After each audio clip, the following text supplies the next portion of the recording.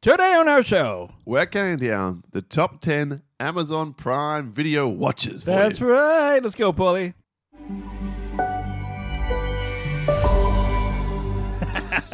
I love that. Short and sweet. All I've got for you. That's what we're good at. Welcome to episode 449 of the Countdown Podcast. My name is Wayne. My name is short and sweet, apparently. Welcome to the show. We count down stuff in order of awesomeness so you don't have to. And today's topic is, as you've heard there, the top 10 Amazon Prime watches. Now, Wayne, I floated this topic to you last week. And we thought, hey, that's a good idea. You know, we've done Netflix a while back, and you know, one of the next biggest streamers is Prime Video. Not realizing that there are some 9,700 movies on Amazon Prime in Australia, and somewhere in the order of 1,500 television series. Yeah, it's not a small service. Here it is, right? So how did you go about this, and what did you do? Did you do the idiot thing that I did? yeah. So you go first. Okay, well, I probably did do... Well, here's what I did. You can look on Amazon Prime and see what you watched, like your watch list. Sure. So I looked in there and I was like, okay, what have I actually seen on Amazon Prime? But of course, it's much bigger than that, Paul. But there'd be a whole bunch of stuff you haven't even scrolled through it. Exactly. That expansive And catalog. so I sat there just scrolling like an idiot through it, all the things, right? And go, you know... And here's the thing, though, right? Because it has a back catalog of movies, some of which will be your absolute favorite, right? Yes. But then it's like, well... I mean, old James Bond films, for example, are on Amazon Prime. And I'm like, well, you know, I could just pick 10 of those. That's not an interesting show, though. That's not an interesting show. And it's also completely Eat utterly my dick. false. It's false. Because my immediate response when you made that point via text this week was, and fuck you for suggesting there's 10 James Bond films There are better than The more than Matrix. 10. Exactly. See, that's it. And then so what I've done is I'm like, no, what makes the best show? So I haven't got any James Bond films because I talk about it I all the also time. don't have right? The Matrix. And it's like a lot of it is like, well, they're Amazon Prime like originals or whatever. Well, we could have done that. We could have, and that's why I clarified. Are we doing just Amazon Prime original No, stuff? it's just what's on And Amazon Prime. I could have made 10 out of that, no problem, but I've largely gone with that. But then I've added a couple of old faves. Me too. that we probably don't talk about as much on the show. Exactly. And that's, I believe, the way to go, Paulie, because this should service you, the listener, as, hey, do you have the Prime, or do you have someone's password, or do you have a magic I don't machine? think they've cracked down the way that Netflix has. So. Yeah, I know, right? So if that is the case, you listen to this show, and maybe there's a few gems in here, you're like, oh, I didn't hear that was good or whatever, because I just, from my research, I picked up one show where I'm like, this is the best. My right? short list was 37 things. Holy shit. Yeah, which no, is one of that's... the largest I've ever done. And here's how I did it. I didn't trust this scrolling through Amazon Prime, like finding the line and things No, like it horror takes too movies. long. So instead, I went on this website that lists every single thing that's on Amazon Prime Oh! Australia currently, which is how I know it's 9,700 films. Is it different between here and the States? I believe there is some discrepancies and okay, differences, so hence my list will decide who cares. We're not going to Yeah, delineate it's it in the show notes, but in the show notes we will, but not in the title of the episode. Yeah. And I scrolled through every single page. There were 24 things per page, reading every single one. Oh, no. And if you like Bollywood, Tollywood, or Indian films in general, dear God, there's a lot for you. You could argue the on same. Amazon Do you know Prime. why? Because on Netflix it's the same. There's a shit ton of Bollywood stuff on Lemonade. Because there's that. Obviously, it must have a big audience in India. My Netflix, I mean, we are from, sort of Oceania region, I guess. I don't know how different it is from Australia to India to Korea to whatever. But, not that Korea's in Oceania. But there's a lot of, my incidental analysis is, there's a lot of Korean stuff and Bollywood stuff on Netflix. But this is exorbitantly so much Bollywood stuff. You know, the model... I shouldn't say Bollywood, Indian cinema. Yeah, South Asian, Paul. But, like, that's the thing, though. The Amazon, audience, the Amazon business model, everything is completely different from Netflix because, first of all, Amazon has more money than God. Do you know why? Amazon Web Services. I went to a meeting there about 2 years ago. Right. And I was like, oh, holy shit, look at this place, right? And they were doing, it was just a casual meeting with about 20 people doing a presentation. They were giving out Amazon Echoes if you got the question right. And shit like. They're just rich, man. They're rich. So they just buy every fucking thing. I just had, Dom Perignon. Bro, I'm telling you. Dom Perignon for you. It's this, because Amazon Web Services, every single thing that you do in the world, including the Netflix, has servers at Amazon Web Services. Right. So you don't even, if that thing goes down, the world goes down. And literally the risk management is, well, everyone will go down too. That's we it. are talking about less than 2 weeks after the smaller telco, then Telstra went down. And exactly. Basically screwed about 10 million Australians. So that shit can happen. Optus goes down, exactly. So, this is it. So, so all of that is to say, if you got the Prime, this is your episode, and I'd love to hear what you think. As well as the fact, of course, you get free shipping. So that's why I have Prime. One, it's actually one of the cheaper services. It is. Right? It is. And I order way too much shit off Amazon, and the free first class shipping does not surprise me. Bro, someone I know just bought a goddamn humidifier, and it came today. It's a Sunday, Paul. It came on a Sunday after ordering it on a Friday. There is definitely an advantage to ordering through Amazon Prime versus through regular postal routes. One guy talking. That's it. All right, let's do this then, Wayne. On the other side of the segment, we kick off most every show. It's called The Recount. Who wants a recount? Who wants a recount? Who wants a recount? Who wants a recount? What are we recounting today, Grandmaster P? Well, we are recounting 2 weeks ago show, the top 10 pop songs of the 21st century. But I do want to give a shout out straight to last week's show, which only just came out, our top 10 books that shaped who we are. Where Julio from the Contrarians podcast took the time to write to us. So thank you very much. Great show, the Contrarians. I finally got my shit together and became a patron of their show. So would thoroughly recommend. Julio says, I love the show and I love every episode, but I think my favourite countdowns are the ones where you get a little more personal. It makes sense since they don't come along often, while still being really funny and entertaining. That's to say the books episode was delightful. There you go. And there was quite a few people who chimed in on that thread to say the same. So thank you to everyone there, including obviously and especially Julio, for those very kind words. Thanks, guys. All right, and then 21st century pop songs, Wayne's Playground. 42 votes received, and boy, you came out of the blocks fast. I had a look at one stage an hour after put it up. It was like 7-1. Oh, I got smashed in this one. Not to be. Nope. As it turns out, I came storming back to win 23-19. Boom. Yay!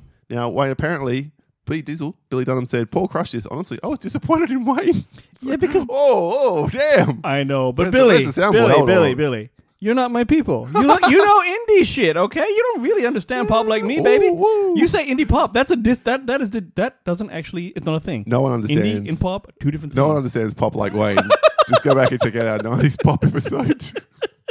I was still right about that, so suck some dicks.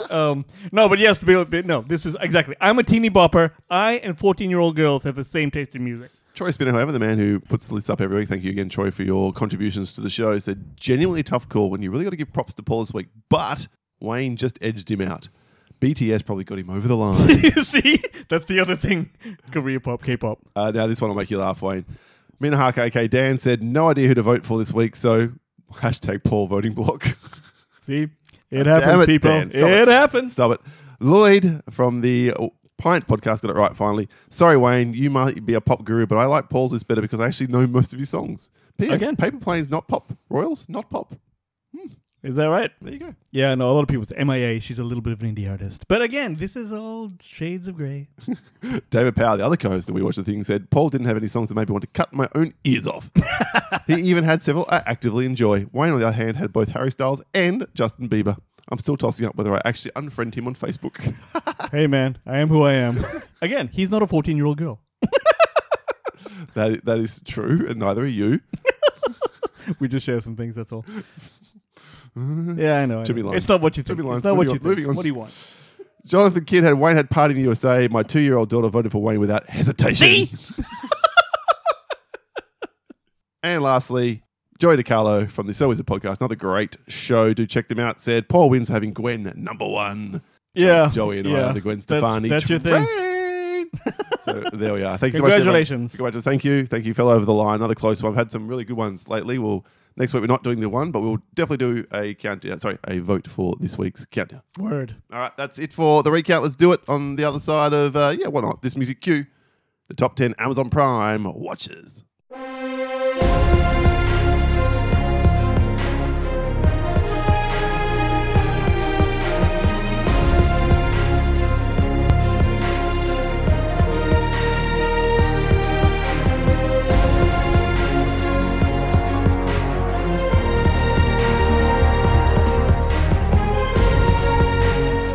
The top 10 Amazon Prime watches. What?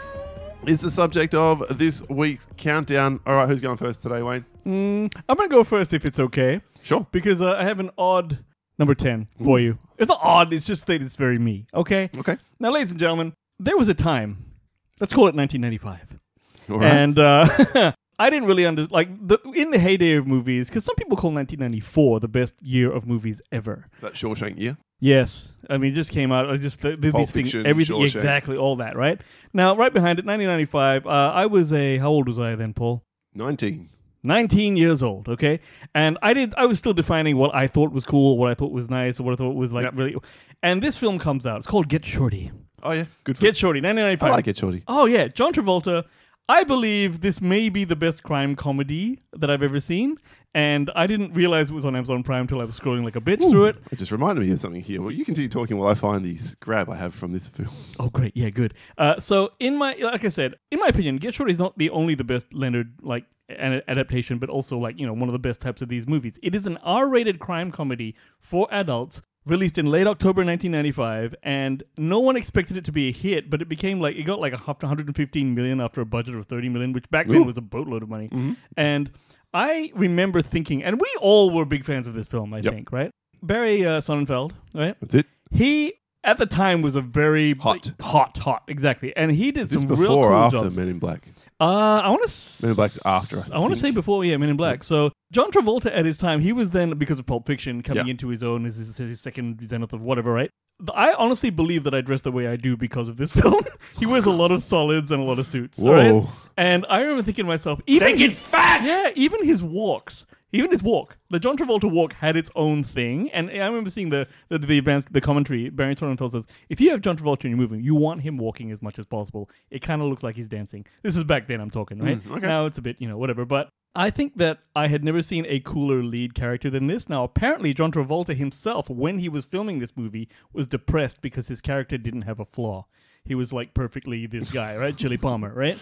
I know, right? Some people just want shit to worry some people about. might suggest being part of the mafia is a flaw, but anyway. Nah, every scene he's in, he's the fucking man, all right, in this film, right? And it's got a wicked supporting cast. James Gandolfini is a stuntman. Mm-hmm. Fucking Delroy Lindo. Dennis Farina. Dennis Of course, Farina. in a very quick cameo at the end, Harvey Keitel. Harvey Keitel, baby. Fuck you, fuckball. There it is. Nice one. And of course, Rene Russo, who I would still do. Hackman. How could I forget Gene Hackman? In a role where he's not actually playing asshole guy. Well, he is, but he's it's funny. He's actually doing comedy. Wimpy guy. Exactly. And I believe he actually is funny in this film. So there was one particular shot where we had never seen this before back in 1995, where Chili Palmer walks into a car and they somehow mount the car on the window mount the camera on the window of the car and drive. And then at the end of the drive, they pull it off as he gets out, and it's one shot. And we're like, what the hell was that? Danny DeVito. Danny DeVito, baby. And it was just all kinds of good shit. So I adore Get Shorty. Good film. If any of you are young kids and you've never seen it before,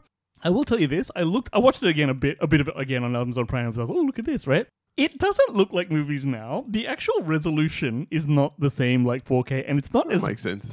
but it's also not as bright on Amazon Prime as I remember it. We saw it on Laserdisc as well. By the way. Laserdisc, and it was all like, ooh, look at these turquoise colors. But still, amazing show. Go see Get Shorty if you ain't seen it yet. All right, nice one. I think my number 10, Wayne, might be something that when I say it, if it's not on your list, and it very well may be, Sure. you'll be like, damn, I didn't know that was on Probably. My number 10 is the UK sitcom Coupling. Oh, is it on there? Yeah. I didn't know that. Yes, this is Jack Davenport. Jack Davenport, Yeah. who is one of my favorite British people. Yeah. Is in So this film. basically, this Please. is I think you've described it before, Wayne, on the show once or twice, maybe back in the day, where it's kind of like the British version of Friends, but ruder. Yes. Much ruder. So it's that British sensibility. I think there was 4 seasons of this show from vague memory, 6 episodes, I think, per season. So Really great. very small number of episodes, but it follows 3 men, 3 women from memory. Yes. And they're kind of back and forth. Some are getting together, some are not. Some are dating other people. And it has many of the, I don't know, I guess what we grew up with as some seminal kind of jokes. Absolutely. Like, the what's his name? The Wilty... The thing is, there's seminal jokes I can't remember. Excellent. Well done, Paul. There's one character who actually changed halfway through in the later on season. He's got the frizzy sort of hair, right? He's the funny sort of like foul guy. Yep. He's me, right? So the thing about this show is that it's a British show, but it's shot like an American show. If you watch it, you'll see what I mean. I think the Americans did do a version of it afterwards. Oh, did they? But don't watch. I'm sure it was like a Joel McHale. I can't remember. There was an American version of it, but this UK version, the thing about it is you've got British people and it looks like an American show. And yeah, there are gags in it. Like, for example, they were talking about the concept of 2 men. If you're very close with each other, you can be porn buddies.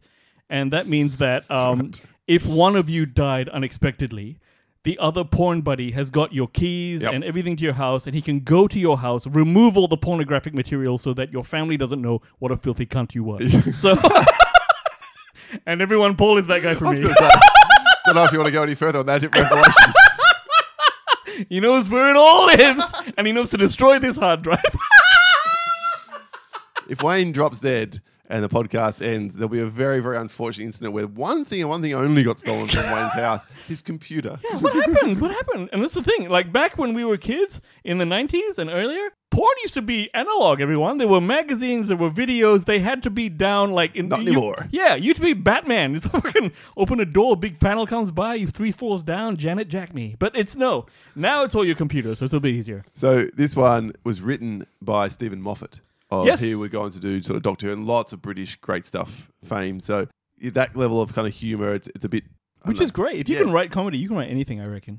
Obviously a magnificent writer, and he wrote every episode of the show as well. So if you're a Moffat fan and you haven't seen this somehow and you don't know about it, then you absolutely do need to check it out. But yeah, great show.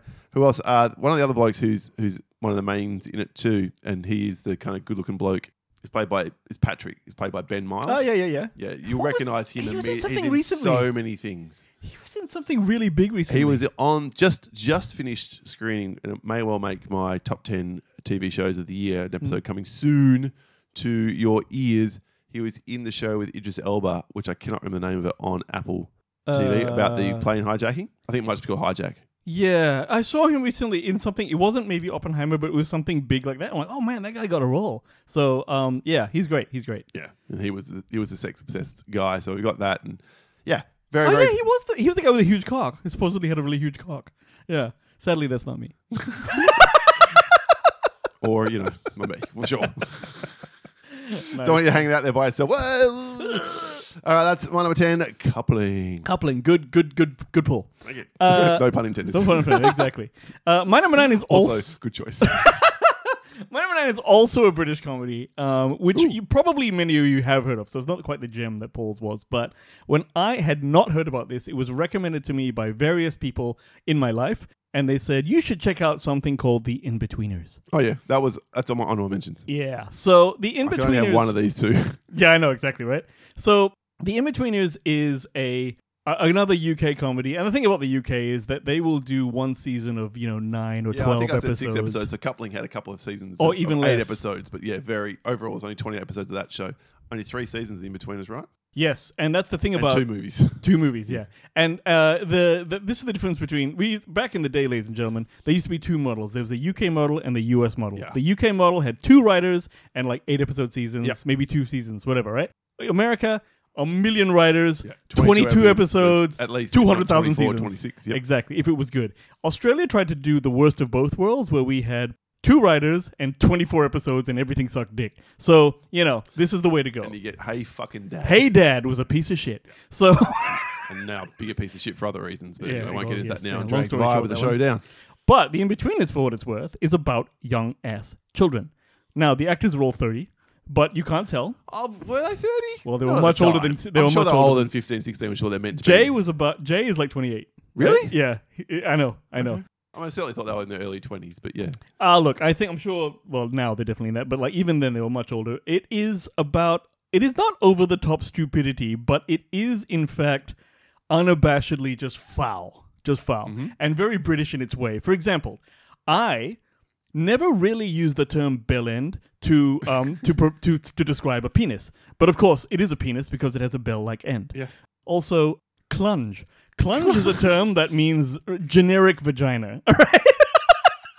And he'll look over the fence at a party, tons of clunge, right? Hilarious, all right? Hilarious stuff. Sure. So many cum jokes, so many dumb other jokes. My favorite... Friends. Exactly, right? All great stuff. If you've seen this, you know what I'm talking about. My favorite one, Jay is this character who's always lying about having sex, and it's an obvious lie, but he's just a dickhead. And he will say shit like, your sister was... Your sister's mouth was around my cock with her head bobbing up and down like a dog eating hot chips. Who even thinks of that? Come on, it's hilarious, right? So, you know what? The great thing about Wayne as a co-host is He doesn't need you to laugh at his jokes. Well, the funny thing Or is, renditions of their when own. you don't have a studio audience and you're relying on Paul to laugh when he fucking doesn't, right? Sometimes you got to bring your own party. I'm chuckling. Exactly. He doesn't chuckle audibly, which is bad for you people. Chuckle. Yeah, it's true. So, yes. Again, nothing too original insofar as the concept here, because it's just young dickheads saying shit. But my God, it's well executed. And I will tell you this. It'll take you a couple episodes to get in, but once you're there, you are there. Yeah, you will watch every fucking thing of it. So, yes. Nice show. Nicely said, nicely done. My number 9 is very, very gem in the rough. Most of you will not have even heard of this, let alone seen it, and those who have are probably fans of the show and have been here since the early day dot. It's directed by your friend, Wayne, or co-directed by he. It's called Top Knot Detective. On Amazon Prime yes. in Australia. Top Knot Detective, so their friend who's been on the show, we interviewed him around this way back in the early days of the show, is our friend Aaron McCann and Dominic Pearce, his co-writer and co-director. And so it's hard to describe it here, bear with me. Very hard to describe. This is a faux mockumentary about the fandom behind a show called Top Knot Detective. Which didn't actually exist. Which never existed. So it's completely fabricated. And what this very, very clever mockumentary does is recreate like it's this 80s Japanese television show, which is kind of like Monkey-esque. Yes. Would be the best way of describing Monkey Magic. You remember Monkey that? Magic, yeah. Some of you might remember. And how the fandom has grown and the controversies behind the scene and why the show ended and how the fans still hang on to it today. It's all that kind of stuff, but it's all fake, and that's the genius of the show. You legitimately could watch this and think, how I never heard of Top Knot Detective. This sounds like a great show. I want to check it out. Yeah. But it's all bullshit. It's all from their mind. Exactly. Which is great. And it's shot like, it looks like it's on video because obviously they're flashing back to when this was a 90s TV show, which means it had that old style shit. And it's really, really great. He's a great writer and director, this fellow. If you want a taste of some of his work that I really like, Google the Perth TAFE It's a Snap. Oh, gosh. He shot this promo advertising campaign, and he did it while he was in TAFE, and it fucking rocks, right? It's really, really great. But Top Knot Detective, good pull, Paulie. I forgot that we actually know someone who did one of these things. Who makes this kind of stuff. So, yeah, well done. Well done to me for picking it, but mostly well done to Aaron and Dominic for creating it. Yeah, well done, Paul. So give it a try. Top Knot Detective. Well worth watching. Nice one. My number 8 is going to infuriate Paul Brazulla. Hang on. Let's go lift the soundboard. Yeah, go ahead, motherfucker. All right, now listen. This show had I maintain it is a good show. It was very, very expensive, and it had the misfortune of going up against the same broadcast period as a Game of Thrones offshoot. Yes. You insignificant fuck cunt. you, Ging Ball. Dick my dick. All right, so it's Rings of Power. Yeah. That's right. And Paul can lick my Ring of Power. It's... almost preferable to have to watch this again. Okay, let's get into this, all right? It is a Lord of my Ring offshoot or prequel or whatever you want to call it, okay? And it talks about, depicts things like young Galadriel, young Hugh fucking, what's his name? Young entitled Galadriel. Yeah, look, she's a bit of a cunt, but I do believe that she's a really great character because she's so cool, all right? And is hot. She now? She's cool and hot, man. She's hot, all right? So it's like... No. Chot. No. Fuck it. All right? If the audience will please strike that from their minds and never repeat it. You are chot as shit. Fuck it. All right. Look. That's what you want to do. Yeah, I know. Now, the pacing of this show is a bit ponderous, you might say, a tad slow, but... You might say. You should say. Well, I would say that the thing that it had a problem with... Now, everyone knows... it got a lot of press for being so expensive that my ass... Exactly. It was hugely expensive because they had to buy the rights to Lord of my Ring. I had all these... you couldn't use certain characters, all these sorts of things. They had to write around it. It was probably the most expensive production ever in terms of a TV show. And I do believe it looks like it because it's a beautiful looking show. I mean, you got to give it that point. That tree looked cool, right? I think we did acknowledge that when we compared this in House of the Dragon, that it was a good-looking show, especially the first 2-3 episodes. Yeah. But then a lot like anything, you can't just get by on aesthetics alone. Agree, but at least it didn't look like... I mean, like, the money they spent was apparent. Yeah, that's true. But, like, what I would... not in the writing, acting, pacing. See, I didn't let it go. I was actually watching this going, you know what? I'm enchanted the whole goddamn time. Thing. I wish I hadn't bothered. Well... I think it had the misfortune of going up against that Dragon's... What's it called? House of the Dragon. House of the Dragon, which was, yes, admittedly way better. Good. Because We it can agree was, on that at least. Exactly, right? So, and I didn't expect House of the Dragon to be better than this. What it was that with this was, even though a lot of shit happened to it, there's some Sauron shit that you know, if you're really into the Lord of the Rings shit, it's like, oh my god, is that how it turned out? Very good stuff. It was probably toothless by comparison. Do you like watching dwarves and elves have dinner together? Hang then on. this is the show for you. Well, the one thing I will admit is that the halfling or the half foot or whatever they're called, right? I even forgot about that storyline. That's how memorable that it is. storyline sucks big hat balls, and it just shouldn't have been there. But everything else, even the dwarves in the cave and fucking, Nope. you know, that was all good. And Agent Nope. Smith, that character, what's his name? Fucking. Yeah, I know who Yeah, you're talking him. about. But Yeah, nope. see, I like this show, and I still maintained it. It's good. Overall, enjoying, but it is my number 8 on the list, so it's not the best thing ever, but it is good. Well, it's the 8th best thing out of 12,000 options, but there you go. Speaking of controversy, my number 8, sticking with the Australian low-budget kind of hidden gem stuff, which I have championed this film on the show before, and I even interviewed its director. It's the original Wormwood: Road of the Dead, which is, I interviewed this guy, you weren't there for that. Oh, right. Kia Roach Turner. And the recent sequel came out, Wormwood Apocalypse, which was on my top 10 films 2 years ago from memory. Righto. And in between, they've done another movie, Necromantic. And yeah, these guys are insanely talented. They produced this, he and his brother, Kieran, I can't remember the brother's name, Tristan. They, like you look at the listing of the credits on IMDb or on Letterboxd, there's just their names everywhere throughout this. Writing, producing, executive producing, they are all over it. So this is a very much not quite a two-person job, but it's basically Mad Max meets Dawn of the Dead.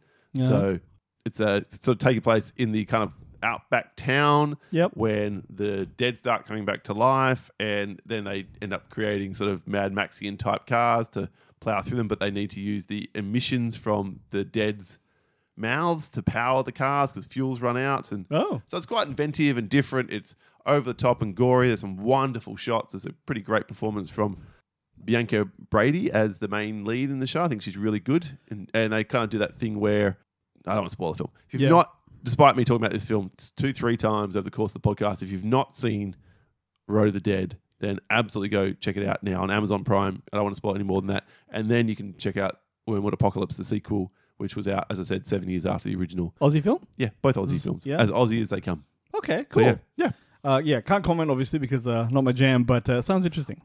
You know what? I think you'd find something charming. You're not going to bother. I'm not saying you should. Yeah. But you would not hate this a la Thanksgiving or anything along those lines. Okay. There's much more in this for you. You'd be like, oh, it's kind of funny because it's Aussie. Things that with in a Australia, bit of a budget. Yeah, you can that see are good. You can see it's better than its budget. Great. You'd appreciate all that stuff. No, I'm not opposed for sure. Absolutely. And it's really more of an action film than a horror film. Better. And the end of the Better. day. You got me now. Better. All right, cool. All right. Well, my number 7 is a show that I continually saw popping up in the Amazon thingies, and I've heard people talk about it. And it's one of those shows that was wildly popular with the fans or the people who watched it, but wildly unpopular with the critics. It's called The Terminal List. A couple of the listeners on the feedback. Yeah, so now jumped on this one. Yeah, what it's about, it's Chris Pratt, so there's a bit of controversy. Whatever in there. But this show is essentially I think it was written by an actual Navy SEAL. And I was tempted, but I read such bad reviews. And what I would say about it is, to be fair, I haven't finished the whole thing. I've only seen about half of them. And whoa, you put this on your list and you've only seen half of them. Well, it's an interesting enough to put. Remember, this is an eclectic list, Paul. Okay? I think I've seen about 60% of them. Yes. That's fine. So much better than half. Well, this is it.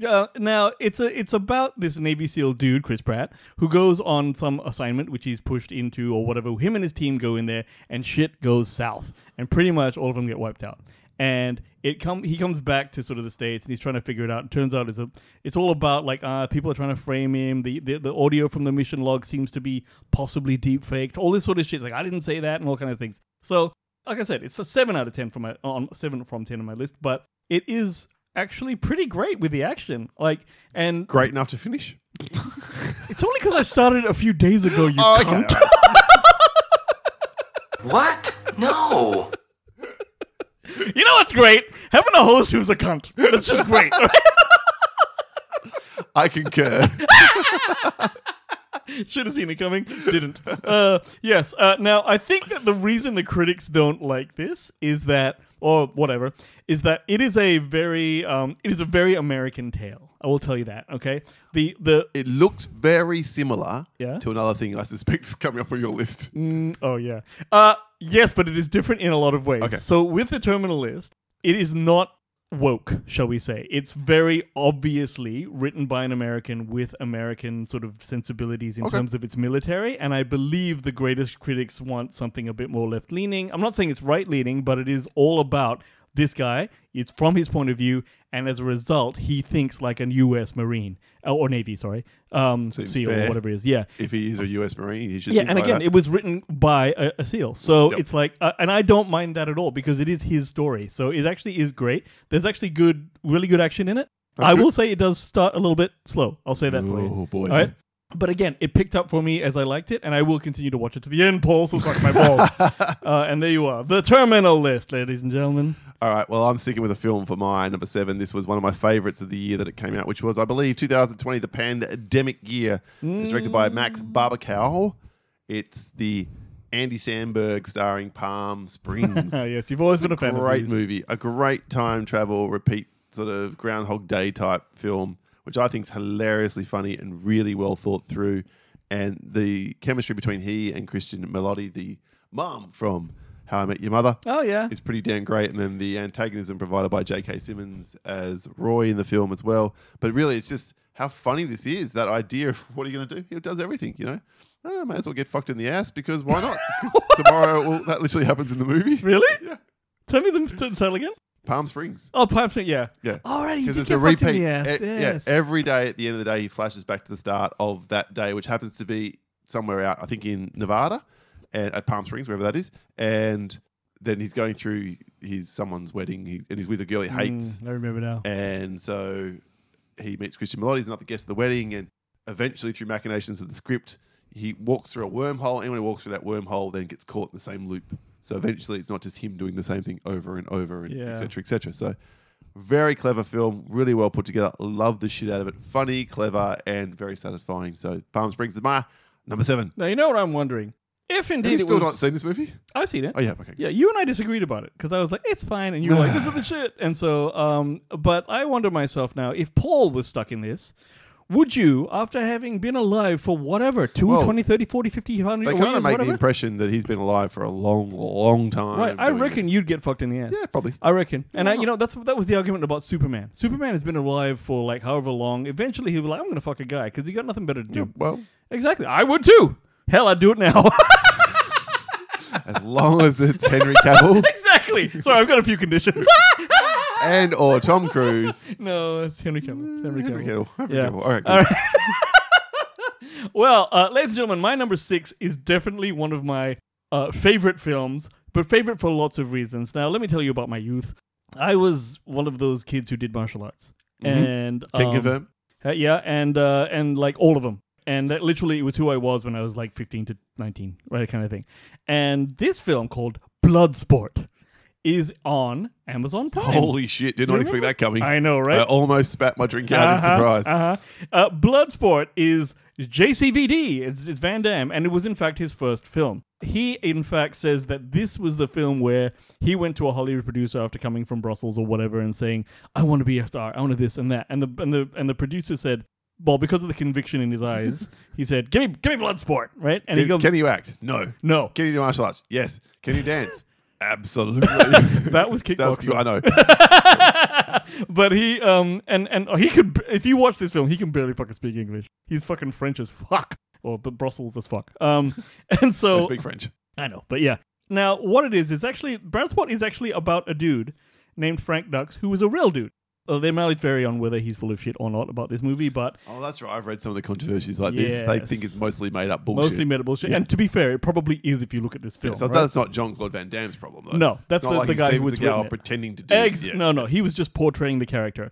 But the good thing about the film, other than the fact is that when I was young, and you know, if you like a certain thing, let's say you're a jet skiing fan or this or a diving Of course fan, you dive into it. consume all of the. If you're a diving fan, you've seen The Big Blue 100,000 times, right? Mm-hmm. For us, this movie was all about martial arts. Literally every type of martial art you can think of is depicted in this movie. Drunken Monkey, fucking this other shit. And it's really, really cool to watch. And all of the actors who did it weren't actually stuntmen. Most of them were, in fact, practitioners. Martial artists. So this was the movie where we found out about the possibility of something called Dimak, where you've got a bunch of tiles, and if you smack the top one, you can break the fourth one if you feel like it.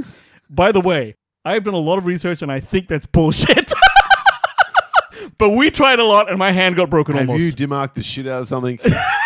If so, please let us know via all the usual channels. Yeah, if one of you guys have mastered it, let us know. Or even seem someone who do it, because it does look a bit like bullshit. However, I will tell you that the film itself is great. There is a love interest. There's one pork, but it's very kind of like just to the side of the story. And as it should be. As it should be for a show like this. And I do actually love it. It does still hold up. I saw it recently. It's still badass. One guy talking. All right, cool. Bloodsport. My number 6 is weird Go because it's, as far as I could tell, and maybe I didn't look close enough, but the only one of this trilogy which is on Amazon Prime. It's the Academy Award winning The Lord of the Rings, The Return of the King. But that one's the only one? I think that's the only one that's on Amazon Prime. You'd think that they would have them all after blowing that money on Rings of Power. It's here on my list. It's a great film. It's a great end to a trilogy. Don't get me wrong. I just rewatched them all in 4K with my daughter. I introduced them to her for the first time. Yeah. Not the extended edition, the cinematic edition. No shit, motherfucker. That's long enough. Because who's got time for that? Exactly. And we watched it over, I don't know, probably a month, just watching 20, 30 minutes a night type thing. And maybe you could argue that's not the way to watch it, but it is the way to watch it with a 10-year-old, let me tell you. Oh, dude. I mean, to sit down for how long? 3 hours each time? Or whatever? Yeah, they're all around about 3 hour. Yeah. This one might be more like 3 and 20. This movie didn't fucking end. Okay? I know you have that qualm, and I do understand it, and I don't disagree. It's not a perfect film, but it has some perfect emotional beats that are earned through the course of these 3 films and all culminate here. I don't think I need to sell this film to anyone out there. Like, you're either on board and you love these films, or that's not your genre and you don't like fantasy films, in which case, fine. Totally understand. Can we agree that of the 3, the first is the best? I still like the first best. This is the second best. I still like the twin. I know this is a controversial opinion, but the Two Towers are my least favorite. The Two Towers is like the second of the Star Wars prequels, where it's just a big battle for about 3 hours. Well, that's the end of the film, but in the middle, for a good hour, you get all of we're preparing for the Aragorn battle and shit chasing the hobbits who have been taken, and you get then the hobbits have been taken, picked up by trees and walking along doing the fuck trees. all. I forgot the trees. And yeah, you don't really get much of an end for Saruman, who was meant to be in this film but got cut from it, which which apparently incensed Christopher Lee when it came out. So wow, anything of this size and scope and popularity is always going to have a few disgruntled people. You can't please everyone, but still, it's a wonderful trilogy, and we all forget about The Hobbit because we should, because it's a big, massive pile of steaming shit, those 3 films. And then, of course, I also think that we could ignore The Rings of Wayne's ass. So, many have tried. The Return of the King.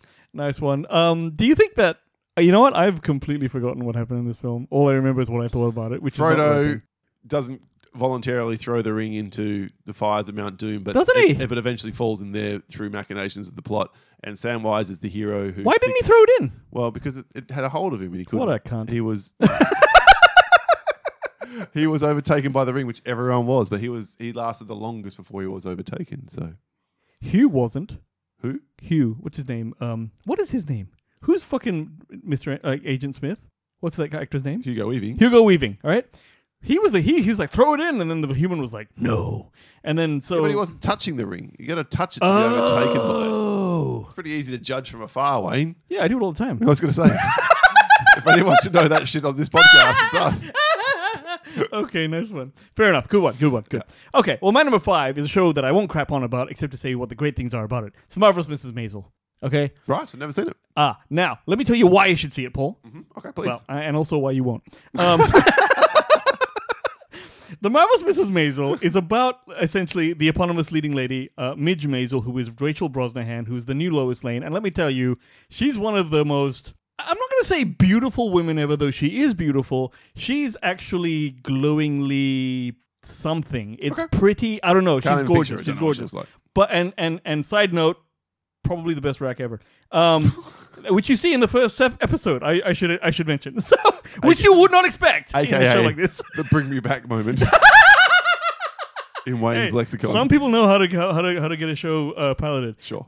her husband does stand up to the side. It's all set in the 50s, right? Okay. And her husband does stand up. He actually steals his act from people, stuff, this, that, whatever. And she learns, and it basically, she ends up. Dennis Leary. Yeah, Dennis Leary-ish. And then she comes back and she actually starts doing stand-up. And she's like, in the 50s, a female stand-up, can't believe it, no knows what's going on. Exactly. Now she's Next thing great. you know, they're giving them the vote. Well, I know. I realised that had already happened. very I'm just making a joke. 100%. I'm very happy everyone gets Don't the vote. explain, Paul. Just let it happen. Now, I'll tell you this. Apart from the fact that had she's... 15 people just fuck this podcast. I was joking. No, it's fine. It's fine. I do it all the time. Now, she's a joy to watch. Yes. Endearing charm. Yes, absolutely. It is also kind of a tale inadvertently about strength through adversity because of her doing that in that time. Again, still fun to watch while you watch that, which is the important thing about entertainment. Okay. And a final thing, it is a fashion lookbook come to life. Yes, Paul, you won't care about this, Oh, yeah. but You and your madman-esque. 50s fashion, it is actually beautiful, and you can't look at the show without kind of marveling out. eventually at the... That's one of the reasons to watch it. It's not why you would watch it. No, it's all of the clearly other why you reasons... would. Yeah, no, it's fucking beautiful. And I love 50s, 60s fashion more than 50s, but whatever, it's great. What, 60s fashion and the flower power design? No, 70s. That's the 70s. Oh, is that not the end of the 60s? You might I don't argue. know. Anyway. I trust you about fashion. I The know fuck 70s all. were big lapels, all this, like old Okay. Tom Ford suits. Yeah. Not very good. Anyway, so lovely. Cliche as it sounds, the show will make you laugh and cry, but in the best possible way. Excellent. There you are. The Marvelous Nice. Mrs. Maisel. Didn't expect it. Very happy for it. My number 5. Likewise, I'm not going to crap on too much about it because this is a well-renowned and loved show, and for some reason, all 9 seasons now reside/live on Amazon Prime. I think they might also live 9. on Netflix. 9. I'm talking about the US version of The Office. Ah. I haven't talked much about this on the show, other than the fact that in the lifetime of the show, probably only 18 months ago or so, my wife and I started watching it finally. It was just like, okay, come on, we haven't done this show. Let's give it a bash. And we're drawn in very fast. You've got to get through those first 6 or so episodes, which just follow the British one very closely. Yes. But then from there, it goes from strength to strength as they forge their own identity and for each of the characters, particularly powerful, I think, is Jim. Yep. So John Krasinski, John yep. Krasinski is great as the everyday kind of guy you root for, and his love interest Pam. I can't think of her top of her name. I just saw her in trial the other day, but she's also really good in the Agree. role. Very But like. the main difference that they made with the US show that makes it work, I think, better than the UK There you show. go. That's what I was going to ask you. Which is better? The US show is better. Yeah. It is. And the simple reason is Steve Carell's character is an idiot and he's clueless, but he's well-meaning. Yes. Whereas David Brent is a Cunt. Exactly. That's what And it there's is. nothing likable about David Brent at all. I agree Whereas with that. this guy, oh great, because I go in with that lens. I go and going, well, can't remember what Steve Carell's name is. Michael Scott. Michael is going to be the same David Brent, and I'm meant to hate him, and so I'm watching it with that lens. I'm like, but I don't hate him. He's an idiot. You know, he really is. And he says stupid things, but he legitimately wants the best for the company. But He wants he's the best for his entertaining. people. He cares Exactly. about them. And let me say this: when the word came out that the US was going to do The Office, and everyone said the US is going to fuck it up. Yeah, because no they one. fucked everything else virtually Exactly. that they've tried to adapt. But this is the one, I don't know, exception that proves the rule. I don't know if it is or not, but this is the one thing you can point to where it actually went leaps and bounds ahead Yeah. of that one, simply because it was easier to watch. The thing about The Office, the UK one, because David Brent was such a shitbird. So awkward. It's so awkward, and that's Ricky Gervais's humor, okay? But then again, there was like, whatever, 6, 10, whatever, And however many episodes. He did it so, and again, it was as you say, it's probably only 15, 16 episodes. 15, 16 episodes. Whereas this one, I mean, in the end, you get up to 140, Exactly. 150 episodes. It had More. longevity because you maybe could close to 200 episodes. Exactly. And that's a long story short. It's more watchable, i.e. watchable. Yeah. So And they lose Michael Scott at whatever point. And at that stage it that's turns to shit. fascinating. If you watch the behind the scenes or you know happened? about what happened, I'm not going to go into detail here. Okay. I haven't got the time, but like he was fully intending and happy to come back, but there was this miscommunication, and that let him go. Really? And people shit on the last 2 seasons as being nowhere near as good without him, and they're probably right. It's not as good, but the quality drop off is not a cliff. Yeah. It's Is it minor. Ed Helms? Is that him?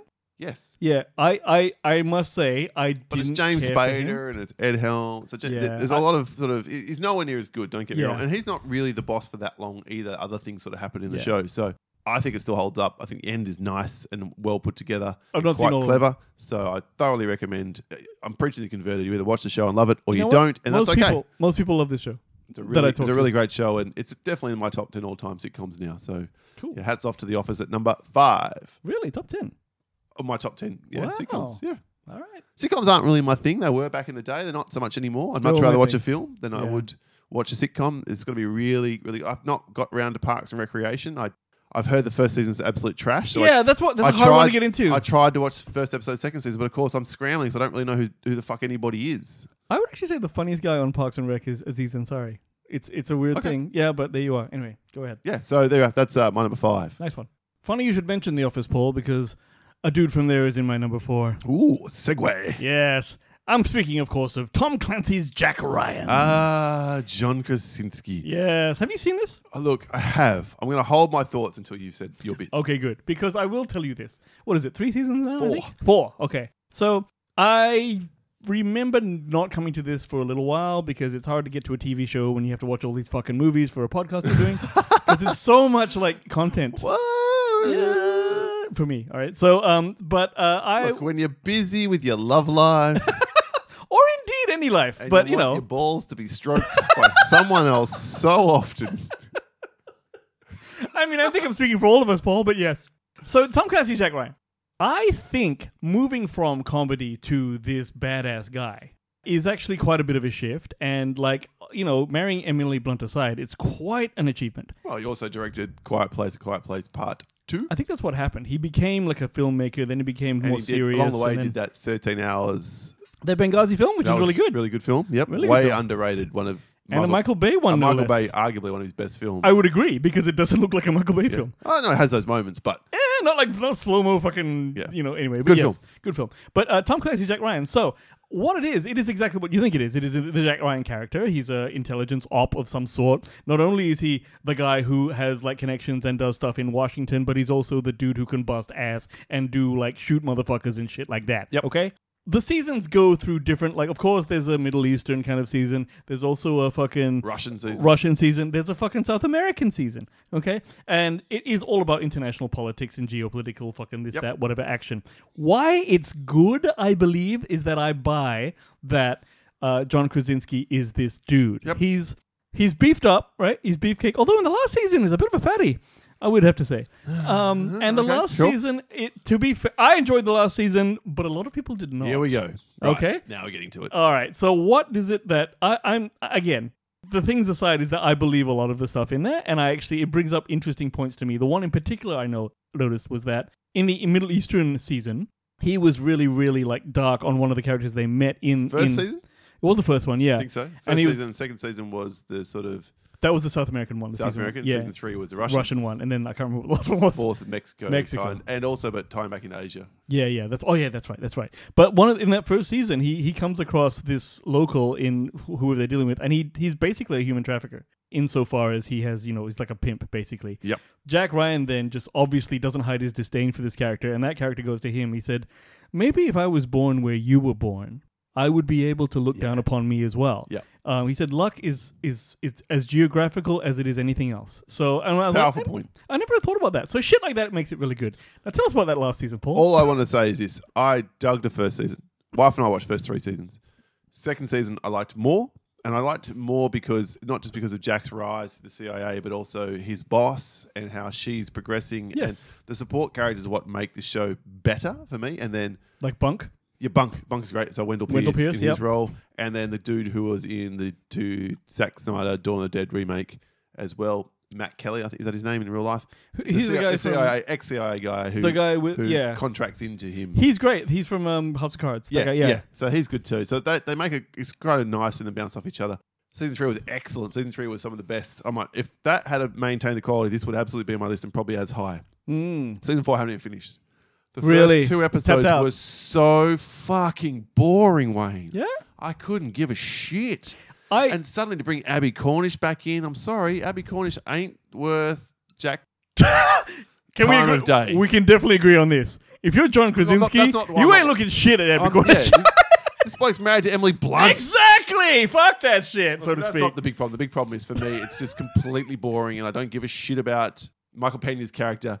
And I like that character. He's a bit of a badass for being a fatty. You know what mean? That's kind of cool. Just didn't buy any of it. Because he's supposed to be the deadliest CIA motherfucker. Didn't care about any of it. Now, maybe it gets good again by the end, but it lost me. I'm like, I can't bring myself to spend That's a problem. That's a problem. If you're tapping out midway through a show you love. 2 or 3, and there's only 6 episodes. I'm 4 hours from the end. I just couldn't be asked anymore. There's too many other good things to watch. Bro. I haven't even started Gen V. Yeah, I haven't seen that either. I haven't started that shit. So, like, there's too many other things that have now shuffled in front of it in the line. So, Look, I admit I think it might be the final season. It is the final season. It is the final That's season. finished. Yeah, so it's like, I definitely was like, yeah, they're this not isn't gonna- as good as the rest. But without hoping to sound like an idiot, they're not going to kill Jack Ryan off in the last episode. It's going to end in an okay place for him, and if not a good place. I can't remember what happened. Well, that's what I'm saying. But I can't remember anything. I remember Paul. what happens in the end of The Office, which I watched 2 years ago. Okay. Do you know what I mean? Like, I think the last episode, if it's a really good show, needs to make an impression. I'm not trying to shit on your choice. You've really enjoyed it. That's great. No, I still. I'll just explain why I dropped off it. Yeah, I mean, for me, it's like if you just got Amazon Prime, right? The things you should watch if you were me are among the top of my list. We have a Venn diagram and Yeah. we have some crossover, absolutely, but not everything. So. Totally. And this was in my crossover. I'm just saying it lost me because I think the 4th season was a real misstep compared to the tension and the stakes and the editing, I think, and the filmmaking, TV show making, whatever you want to call it. I think it seems like a much greater quality to me in season 3 than season 4. Season 4 felt like an afterthought to wrap it up. I think the fact that it was 6 episodes, it smacks of finish your contract. Do you know what I mean? As opposed to, here's the best thing we had to tell. So there you are. Yes. Jack Ryan, my number 4. Yeah, my number 4 is a Amazon Prime original. It's a TV series as well. It's only its 2nd season. I literally only watched the first 2 episodes of the 2nd season today. The 3 out at the time of this recording. It's Invincible. Yeah. Invincible is fantastic. And I think I have an explanation for this, Go why on. I really greatly appreciate this show. And maybe another one coming up on my list, which I assume will also be on yours. Yeah. Well, this one isn't on my list. No, it's not this one. Not this one. But partly because I knew you'd talk about it. This show, to me, directly addresses superhero fatigue. Bottom line, Interesting. simply, Go on. it's about superheroes, but most of the superheroes in it don't act in the way that superheroes might or should, according to what comic book and those stories and those films and those novels and TV shows have told us over time. They act largely in their own self-interests. The government organizations that are involved in the running of this whole thing act in their own self-interests. Yeah. There's a really great moment in the first episode, which I'm not going to spoil. I'm not going to talk about any of the plot machinations. You have to say that Invincible is the son of a Superman-esque character who's come to Earth to protect Earth and help it guide it into the future and protect it from its enemies. And he marries the equivalent of Lois Lane. Yep. And they have a kid, and the kid's now turning 17, 18. And finally his powers come to bloom. Yep. And he takes on the name of Invincible. And he's got friends, one of whom is a superhero, and he's got regular friends and a girlfriend, and how he balances all that. It's very stock standard stuff. Yeah. Except where the plot goes. Except it's not afraid to be bloodthirsty and horrible and over the top. It's not afraid to really show what absolute power can and does do to people, as opposed to this goody-goody two-shoes version that we see in the Marvel, particularly the MCU, but to a lesser extent in the DC as well. It's definitely that, and I will tell you this. Some of the scenes in this first season, particularly the one on the train, are actually hard for me to watch. I'm like, this is really... It's rated R. Oh, Let me be very clear. It's R as fuck. Literally watched the episodes today and it comes up R. So this is not for your kids. This is probably not even for a 14, 15, although, depending on how mature and how old they are. I had trouble with some of the amount of just death in this, like for innocent people, and I was like, holy shit. It's actually, I have not seen it again. I had to watch a little recap before I started the 2nd season. It's a tough show, and there's a couple like that on Amazon Prime. I'll tell you this real quick. I've read the comic, and this show the whole is... thing? No, not the whole thing, but like the bits that were represented by this first season. This first season is fast. So actually, the TV show is far superior to the comic. Wow, okay. I think you said that before when we reviewed the first season, or at least the opening of it. Yeah. And I know there's websites out there now that compare what's happening in the show to the comic. I just don't bother reading that because it's like I'm not going to read the comic probably ever, but I'm just really enjoying the journey. I don't want to be spoiled. I don't want to see what happens. And they're releasing the first 4 episodes now. It's bizarre. It's been 3 years, I think, or 2.5 years since the original series. It's taken a long time to produce this next season. We're only getting 4 episodes now, and then we got to wait 2 months for the second 4 episodes. One of those things. I think maybe after the whole season's out, maybe we can do a review and come back to it then. But for now, this is a great show. I thoroughly recommend it if you're up for the violence and the nastiness of this world that Kirkman. It's obviously worth a has look, created. but like I said, if you're anything like me, it's hard to watch. Oh, by the way, tip of the hat too. Is it Robert Kirkman? Yeah. He's a billionaire with all the fucking. He does like Walking Dead, 200 million seasons of that. Fucking this, some other shit. He does the cartoons. He does the fucking comics. I don't think there's a more successful entertainment magnate than this guy. Good on him. Yeah, amazing. All right, Wayne, what's your number 3? My number 3 is a show that I only came across 2 days ago. Whoa. And it's not called The Terminal List. It is not the Terminal List. Though, fucking... You might get a hint at the way Wayne approaches these topics now, ladies and gentlemen. There's a recency bias for sure. But also, this was actually probably, insofar as pleasant surprises go, I was really, really taken by it. The Legend of Vox Machina. Very All good. right? Now, I had never heard of this before I've until I seen started. the whole 2 seasons. Amazing. With thanks There's 2 to- seasons? Yeah, 2 seasons. With thanks to Chris Sutherland. So I think patron of the show. If not, thank you, Chris, for your continued listening. He was the one that put me onto it a while ago. Bro. And I watched the whole first season and enjoyed it. Watched the whole second season whilst I was on my travels in the US. It's actually made me happy that you just told me there's a second season. I didn't know there was one. I've seen about 7 of the first season, and only again because I pretty much discovered it 2 nights ago and started binging it. Right? Yeah, it's really easy to watch. Because it's half-hour episodes. But the best thing about it is, ladies and gentlemen, if you're not like me familiar with it, is that it's a band. It's a cartoon. Okay. Say what it is, Wayne. It's a Dungeons and Dragons role-playing game brought to life. It is. And it's about 8 unlikely heroes. They find themselves on a quest to save the realm of Exandria from these dark magical forces. It's exactly what you think it might be, except They swear. they curse, And they make fuck sex people, jokes. there's sex jokes, and I would say this, because they have the freedom of the R rating, the gags they make are wonderfully rude and quite funny. Would I be right in saying, Wayne, that your favourite character is the halfling? No, you asshole. I knew you'd say that. I knew you fucking say that, all right? There's one character who roots everyone, okay? And that's the gag about it. And Paul has chosen to make a joke about that and me. No, I would say that my... If the halfling fits, wear them. No, the thing about well, look, to be fair, a lot of the comedy does come from him. Yes. Because he only has they do have powers and, And shit. also Some the of big them. dumb fucking dude. The big dumb dude, the big exactly. berserker guy. He's pretty funny Exactly. too. And it's what like all of those things aside, the fact that it is actually drawn like that old Dungeons and Dragons cartoon, Yeah. kind of puts you up, it sort of sets you up. Not like Invincible. Invincible was really basic drawing to start with that first episode. I remember thinking, what the fuck is this shit? This is a more advanced animation. This is than better that. because there's a bit of CGI in there and stuff like that. So Which it's eventually Invincible does get round to, but yeah. Yeah, exactly. So to be fair, I'm not a fan of that kind of old school thing. I would much rather see a one of those what's that? There's a Netflix show which is all CGI, and I can't remember what it's called now, but it's some wicked shit, right? Okay. But having said that, because it is that style, you don't expect it when people say fuck and stuff like that, right?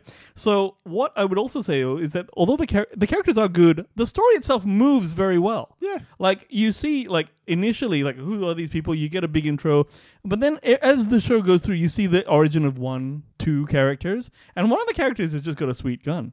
That's his whole thing, right? No, there's more to him than that. I know. I imagine something happens, and he does have that Percy. that odd mask thing that he does. You'll find all that. Exactly, and that's the thing. I'm interested to find out about that shit. So I would say, like the legend. I bet you I'll finish season 1 and 2 by the next fucking recording. Well, I think season 2 came out this year, so it can be on your top 10 Woo! seasons of the year list if it makes it that far. Are we doing that episode? Because I thought are. it was just any TV you watched that year. No, it's got to have had a season out this year. Oh, okay, yeah. All right, fair As long enough. as it's got a season out this year, it's fine. Okay, all right. Can't be like, oh, I watched The Office this year, and how good was that shit? Man! All right. If not top 10, top 5, whatever. We'll do. Sure, We don't have to sure. have a number. My number 3, here's where I have 2 films that are classics in their own rights in different ways, but I could have done The Matrixes, and I could have done the John Wicks, and I could have done all these kinds of things. I could have even done Spider-Man Across the Spider-Verse, which is now on. I just found that out. I'm like, but- shit, it's on here.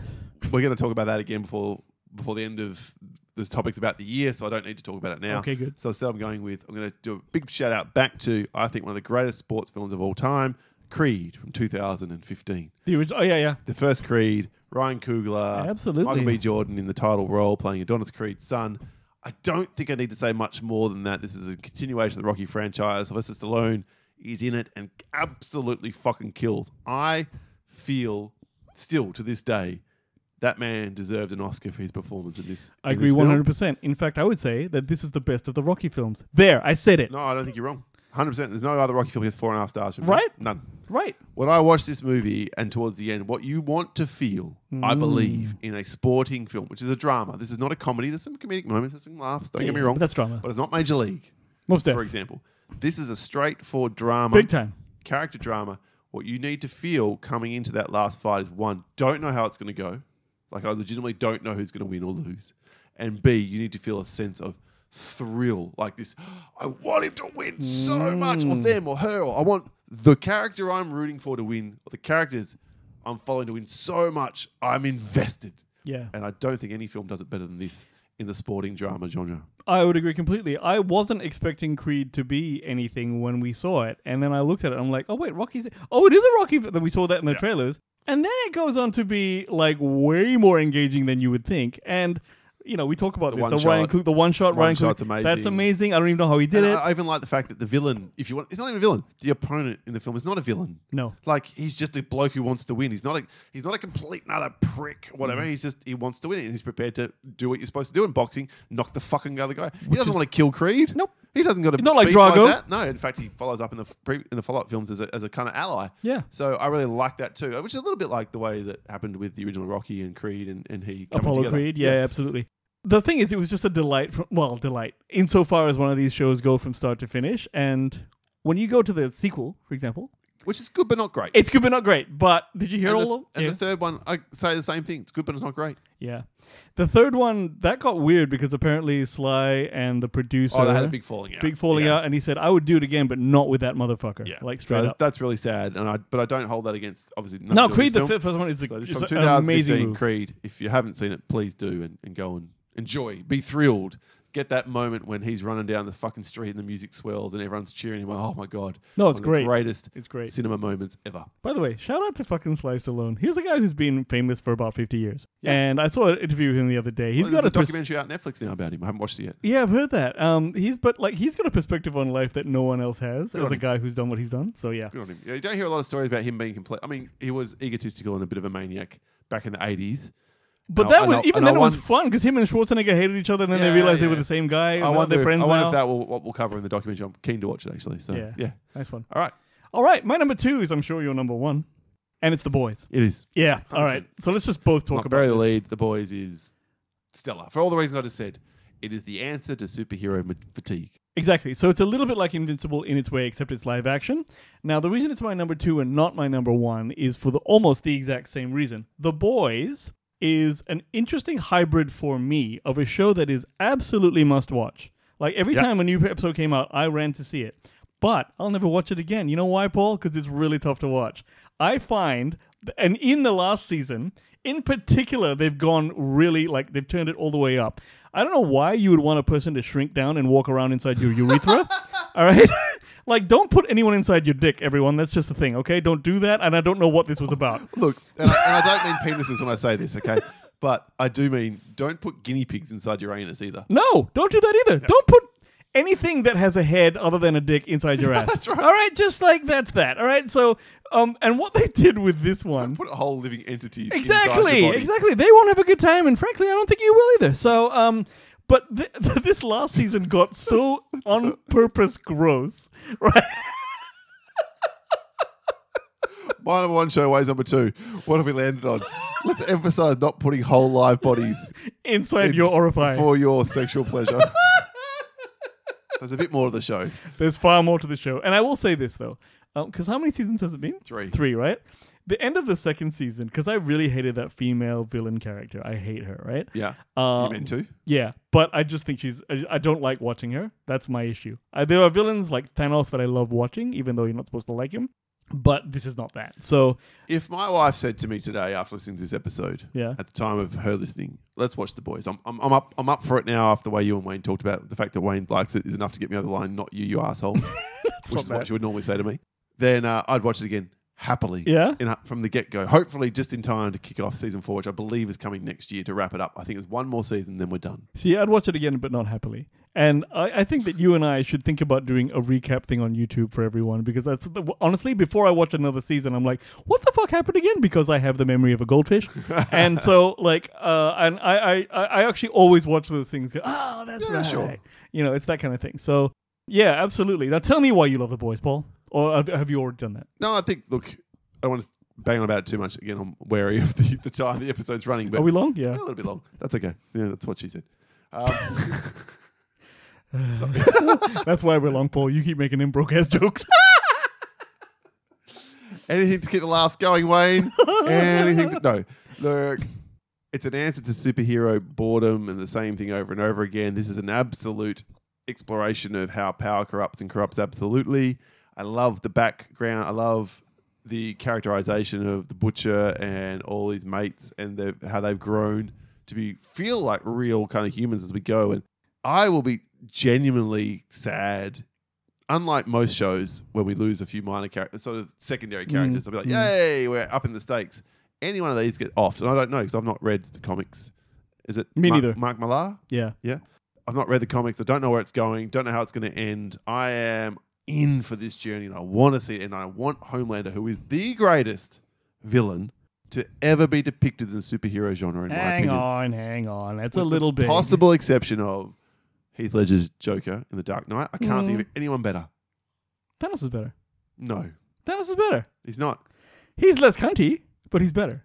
Thanos is not as terrifying. I would agree. As Homelander? I would agree. But that's He's because... not as... I mean, he's hidden behind this great big fucking CG Yeah. thing. You get some of Josh Brolin's performance. You don't get Anthony Starr's performance in this.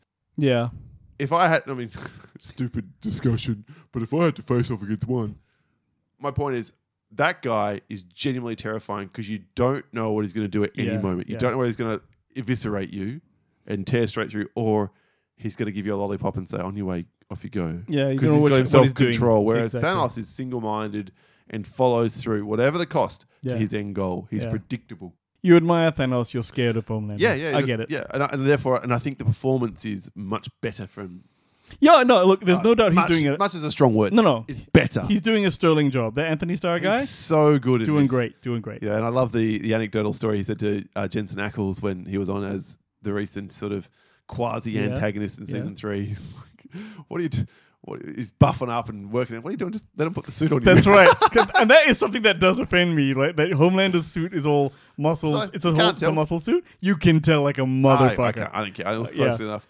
Are you trying to tell me that Thanos' purple skin and all his thing is not fake? That's CGI though. It was never going to look like a human, whereas this is trying to look like a human. You know what I mean? No, he's trying to look like a buff actual superhero. A human. Thanos not human. See? So anyway. That is it doesn't take away. Thanos more. I'm just saying for me, it doesn't take it away. This is amazing, and I cannot wait. God, I hope he doesn't win. Like that one, Homelander. Yeah.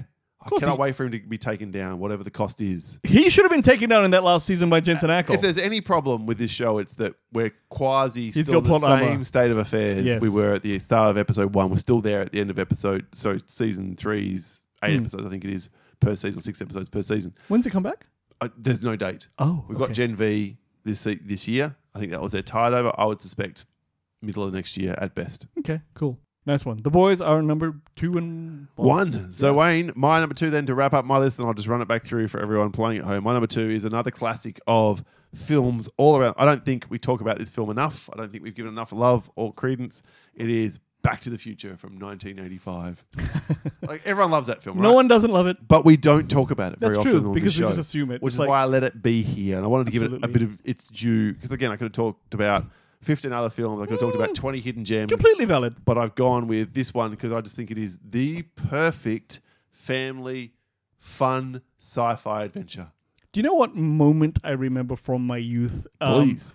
When watching Back to the Future in the cinema, having no kind of... Didn't even know what I thought about movies yet, other than the fact that I wanted to be there, all right? Mm-hmm. The way this movie starts with the tick, tick, tick, tick, tick, and you just see Steven Spielberg... panning around. Well, he's shooting at the floor level. So all you see is like Marty McFly's feet walking into a room, and it's dark brown. He didn't direct this, Steven Spielberg. It was Richard Donner, wasn't it? Sorry, Richard. No, it wasn't Richard Donner, was it? It was, what's his name? The other guy. Robert Zemeckis. Bob Zemeckis. Oops, sorry. Sorry, you're right. Bob Zemeckis. Yep. He's like, it's just, and it was a really understated but somehow classy, because you didn't hear this like... It wasn't an opening score or anything. It was just very quiet. All you hear is the clock ticking, and you see this Back to the Future logo come up, and it's Marty walking around, whatever, and he's like looking for Doc Brown and this and that. And then finally it pans out, and you see him, there's a guitar here, and he plugs it in, and and all of that shit. I'm sitting there going, this is so cool. My enduring memory of this, I went to the cinema with my grandmother. Yeah. my dear departed Oma, Yeah. as we call her. She took me there, 1985. Obviously, it was early in the run. We went to Cinema Shitty Cinema Titty. in the city. Yeah. And the line for this was, it was one of the upstairs cinemas. Oh, that was a The big line cinema. was down the stairs, through the foyer, out the fucking front door. God, I remember that cinema. And we got right to the top, and I, like the typical fucking 10-year-old, went, I gotta go to the toilet. I was okay, I'll wait here for you.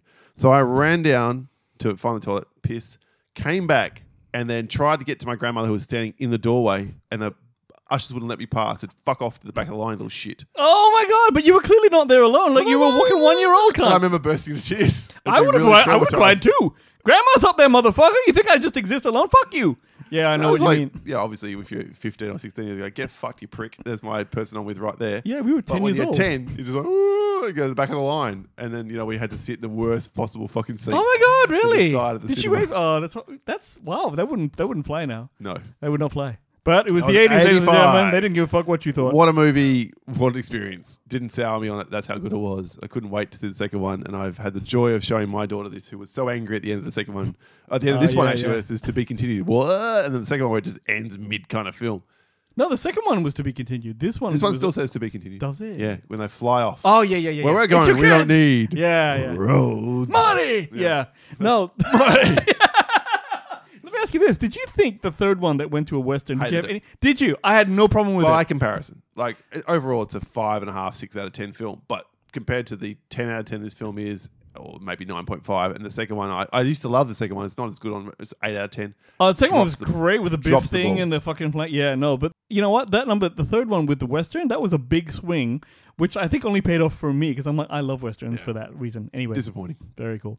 All right. Nice So one. my list then, Let's- to wrap it let up, me and hear your then list. Wayne, you can give us your list and your number one. My number 10, Coupling. Number 9, Top Knot Detective. 8, Wormwood, Road of the Dead. 7, Palm Springs. 6, The Lord of the Rings, The Return of the King. Number 5, The Office. 4, Invincible. 3, Creed. Number 2, Back to the Future. My number 1, The Boys. The Boys, nice one. My number 10 was Get Shotty. Number 9, The In-Betweeners. 8, Rings of Power, yeah. 7, The Terminal List. 6, Bloodsport. 5, The Marvelous Mrs. Maisel. 4, Tom Clancy's Jack Ryan. 3, The Legend of Vox Machina. 2, The Boys. And my number 1 is, of course, Reacher. Okay? Yes, there it is. Now, let me the just- aforementioned reference to the terminal list. We've talked all about this, so I'll just say this to you, okay? Yes, Reacher is about a, presumably 7-foot tall, big, muscly motherfucker who walks around small towns as a vagrant and fucks people up. Now, I will say this, though. I reckon the reason not only Reacher is popular with me, but in general, the books and so on, is that it is a little bit of a middle-aged man's fantasy thing, where I can tell you, ladies and gentlemen, the ladies out there who are listening, as a man, walking around the world and being a man, if shit goes down, there's always something in the back of your head where it's like, I'm going to have to fight, or someone will fight me, or I might be attacked, or if, God forbid, I'm with a woman, I'm the one taking all the licks while I say, please run away, or whatever. So it's always in the back of your head that you have to be a little bit in condition yellow, at least in my head, that Okay. if you're walking around, it's like, No, okay. I don't disagree. I understand what you're saying. Do you know what I mean? And as a guy who's all of, 5'7.5", I would say that Fuck those 5'6" guys. I'm particularly that way, and yeah, as a guy who's whatever. I'm so when you see a show of a guy who everyone just goes holy shit, and he clearly doesn't he's not scared of anyone and can fuck most to anyone people up. Yeah. It is- One on one. It's a fantasy of sorts for a guy like me, less so for a taller man or whatever. But I understand where you come from. and this show here itself, I think tonally it is the most Justified that I've seen since Justified, and Justified is one of my favorite shows of all time. It is, yep. For me, Justified is like Paul's Scrubs. It's it's there, right? So Do it, baby. yeah, that's right. That's right. Now I will say this: the first season that aired, it's not perfect. Okay, it's got bits in it and stuff like that. However, Season 2 coming in that 3 weeks time. very soon, yeah, and I can't wait. But I'll say also that the difference between this and say The Boys, which you might argue is technically takes more swings and does a lot, it's a lot edgier, right? I haven't seen it, so I can't comment. Yeah, is that I've seen this thing 3 times. What? Because it's a great thing to have on in the background. Same with Justified. I've seen it about 5 times. While I'm doing other stuff, but the moments in it are so great and the show is so great, I'll just keep watching it. It's moments like these where I realize How I have problems watching new movies? Yeah. Yes, I know, Paul. when all those recommendations When Wayne's top 10 films of the year and bottom 10 films of the year are pulled from a list of 43, why that is the case. I'm definitely not the time manager Paul is. Let's just put it that Oh, way. no, you just make it stupid. I'm going to watch this again because I can. What's some fucking else on? Well, I'm sure as a shrink, I don't need to tell you that sometimes people need familiarity to be comfortable. Am I? You're in your own home. I know. Is that a place you jerk off 73 times a day? There's some familiarity. But yes, that's my number one. Reacher is it called? Yeah. Looking forward to the new one. All right, cool. There we are. Give me That's some Alice. James. Yeah, let's very quickly just run down these ones. And I'm going to keep only 10. It's literally going to be pop 10 this week, Wayne, because we don't need to be doing hour and a half episodes every week. Honorable mentions from TV, Veronica Mars and The In-Betweeners. I mentioned Across the Spider-Verse and The Matrix and the John Wicks. Midsommar, Edge of Tomorrow, Inglourious Bastards, Cabin in the Woods, Eternal Sunshine of the Spotless Mind, Gladiator, Spider-Man Homecoming, The Revenant, Fight Club, and Halloween. Nice one. I'll bust out Black Klansman, Sicario, 8 out of 10 cats. Trust me. 22. No, that's a British. It's a great show. I watch a lot of those videos in the snippets. Look great. Jimmy Carr? Yeah, Jimmy Carr. Really great. 22 Jump Street, Boss Level, Upload, and 7500. Okay, very nice. That's Alice. What about yours? We wrap up every episode of The Countdown with your feedback on the topic at hand, the segment that we call the Pop 10. Talk about Pop 10. Talk about Pop 10. Kicking off this week's Pop 10 with patron extraordinaire, Sai Wazal, who said, number 3, The Boys. Number 2, Outer Range. Have you seen this? Nope. A lot of people talking about it. Not sure what it is. Okay. Number 1, Reacher. Yeah, boy. There you go. Rob Walters said, I've got a few things, but top 3, Upload, Reacher, and The Boys. Some Very good. Very Chris good. Reaney? Chris Reaney. Reenie Chris. Chris Reaney of the Yeenie. This is damn difficult keeping it to 3 original TV series. So stoked for Reacher Season 2 to drop next month and enjoying Invincible Season 2 currently. But number 3, Jack Ryan. Number 2, Good Omens. Number 1, Bosch. Have you ever seen Good Omens? No. And Bosch? No. Yeah. I've Bad again, zero, yeah. Again, hearing... me neither. Actually, no, I may have watched the first episode of Good Omens and I think wife went, not for me. And I was like, not enough for me to continue without you. Luke Alexander, next up with number 3, The Wild. Still haven't watched Season 2 if that says anything. Number 2, Blippi. I've not heard of this Number one. 1, Upload by a mile, says Luke. Good show. Stephen Kroon says, number 3, The Legend of Vox Machina. Yeah, boy. Number 2, The Boys. Number 1, Invincible. Look at that. Cameron Petty had number 3, The Boys. There's a fucking... Yeah, that's the thing, right? It is probably... Number 2, the Reacher. call. Number 1, The Expanse, which was a show that Amazon Prime picked up once whatever network it was dumped it. I think it had 6 seasons, give or take. So Seen any? I watched the first 2 or 3 episodes, was into it, was interested, but unfortunately I watched it while I was away on a holiday, and by the time I got back, I got... Anyway. Is that not the curse of the modern era? There's so much There content, is. there's no chance you're seeing all of it. There is. That is a very good point. Mary Clement Hill. Number 3, Bosch. Number 2, The Devil's Hour. Great show. Probably could have been on my honorable mentions. The Devils. Very good. Devil's Hour with Hour. Peter Oh. Capaldi and I don't want to spoil it, but it's kind of a time travel's not the right word, but Okay. alternate. I don't know. Watch the show. Number 1, Marvelous. I guess when she says Maisel at number 1, I guess she's meaning Marvelous Maisel. Miss, Yep. Mrs. Maisel. Troy Spinner had number 3, Fleabag. Yeah. I've only seen a few of those, but everything I've seen is good. For some reason, I haven't kept watching. Number 2, Jack Ryan. Number 1, Invincible / The Boys. I like these two are pretty interchangeable at this point, but both stellar. Would agree. Jesse Dixon at number 3, John Wick 4. Number 2, John Wick 4. Number 1, John Wick 4. That's also, you can only buy it at the moment, so I didn't count anything you could only buy. Yeah. Yeah, I figured it had to be there for free. Hang on, quick question. Of the John Wicks, your favorite? Don't hold me to that. Tough one, right? I've watched the first one 3 times and the fourth one once. I've got the fourth one on 4K. Let me watch that again before I make my determination. Okay, I'm going to go 3, by the way. John Wick 3. I think that's the 3rd best. Beautiful. For sure. Really? Yeah, number 2's the worst. Number 2 sucks. Yeah, right. It doesn't suck. It kind of sucks. It's 3.5 stars, 4 stars out of 10. Yeah, okay. Number Succular. 3 is better by half a star. Number 1's better by half a star. And the question is 4 The best? 4.5 or 5? Yeah, I don't know. Okay, all right. We'll find out end of the year.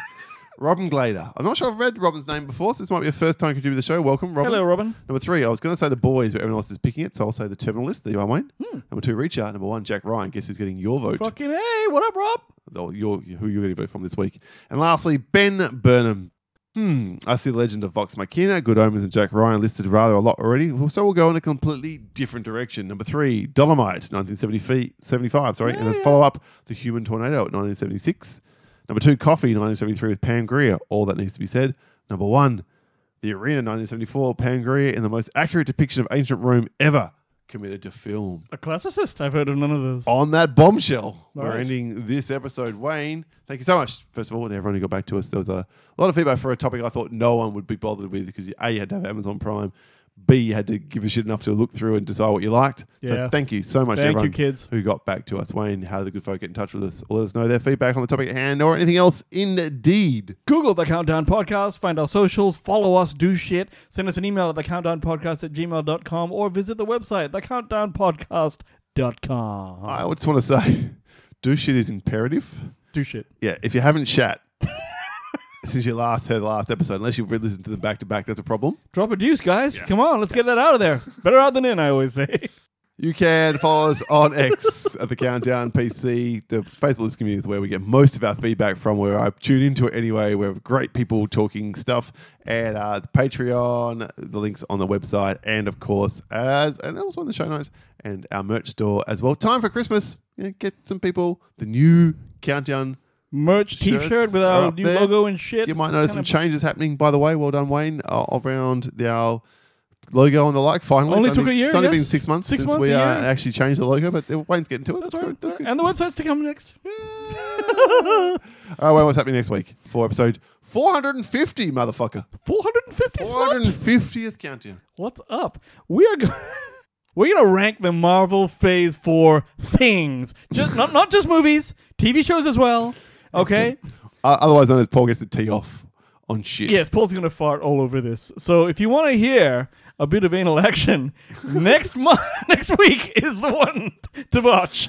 There might be an argument to suggest that there's a lot of anal action every week on the show. I mean, certainly in my A lot of life. shit.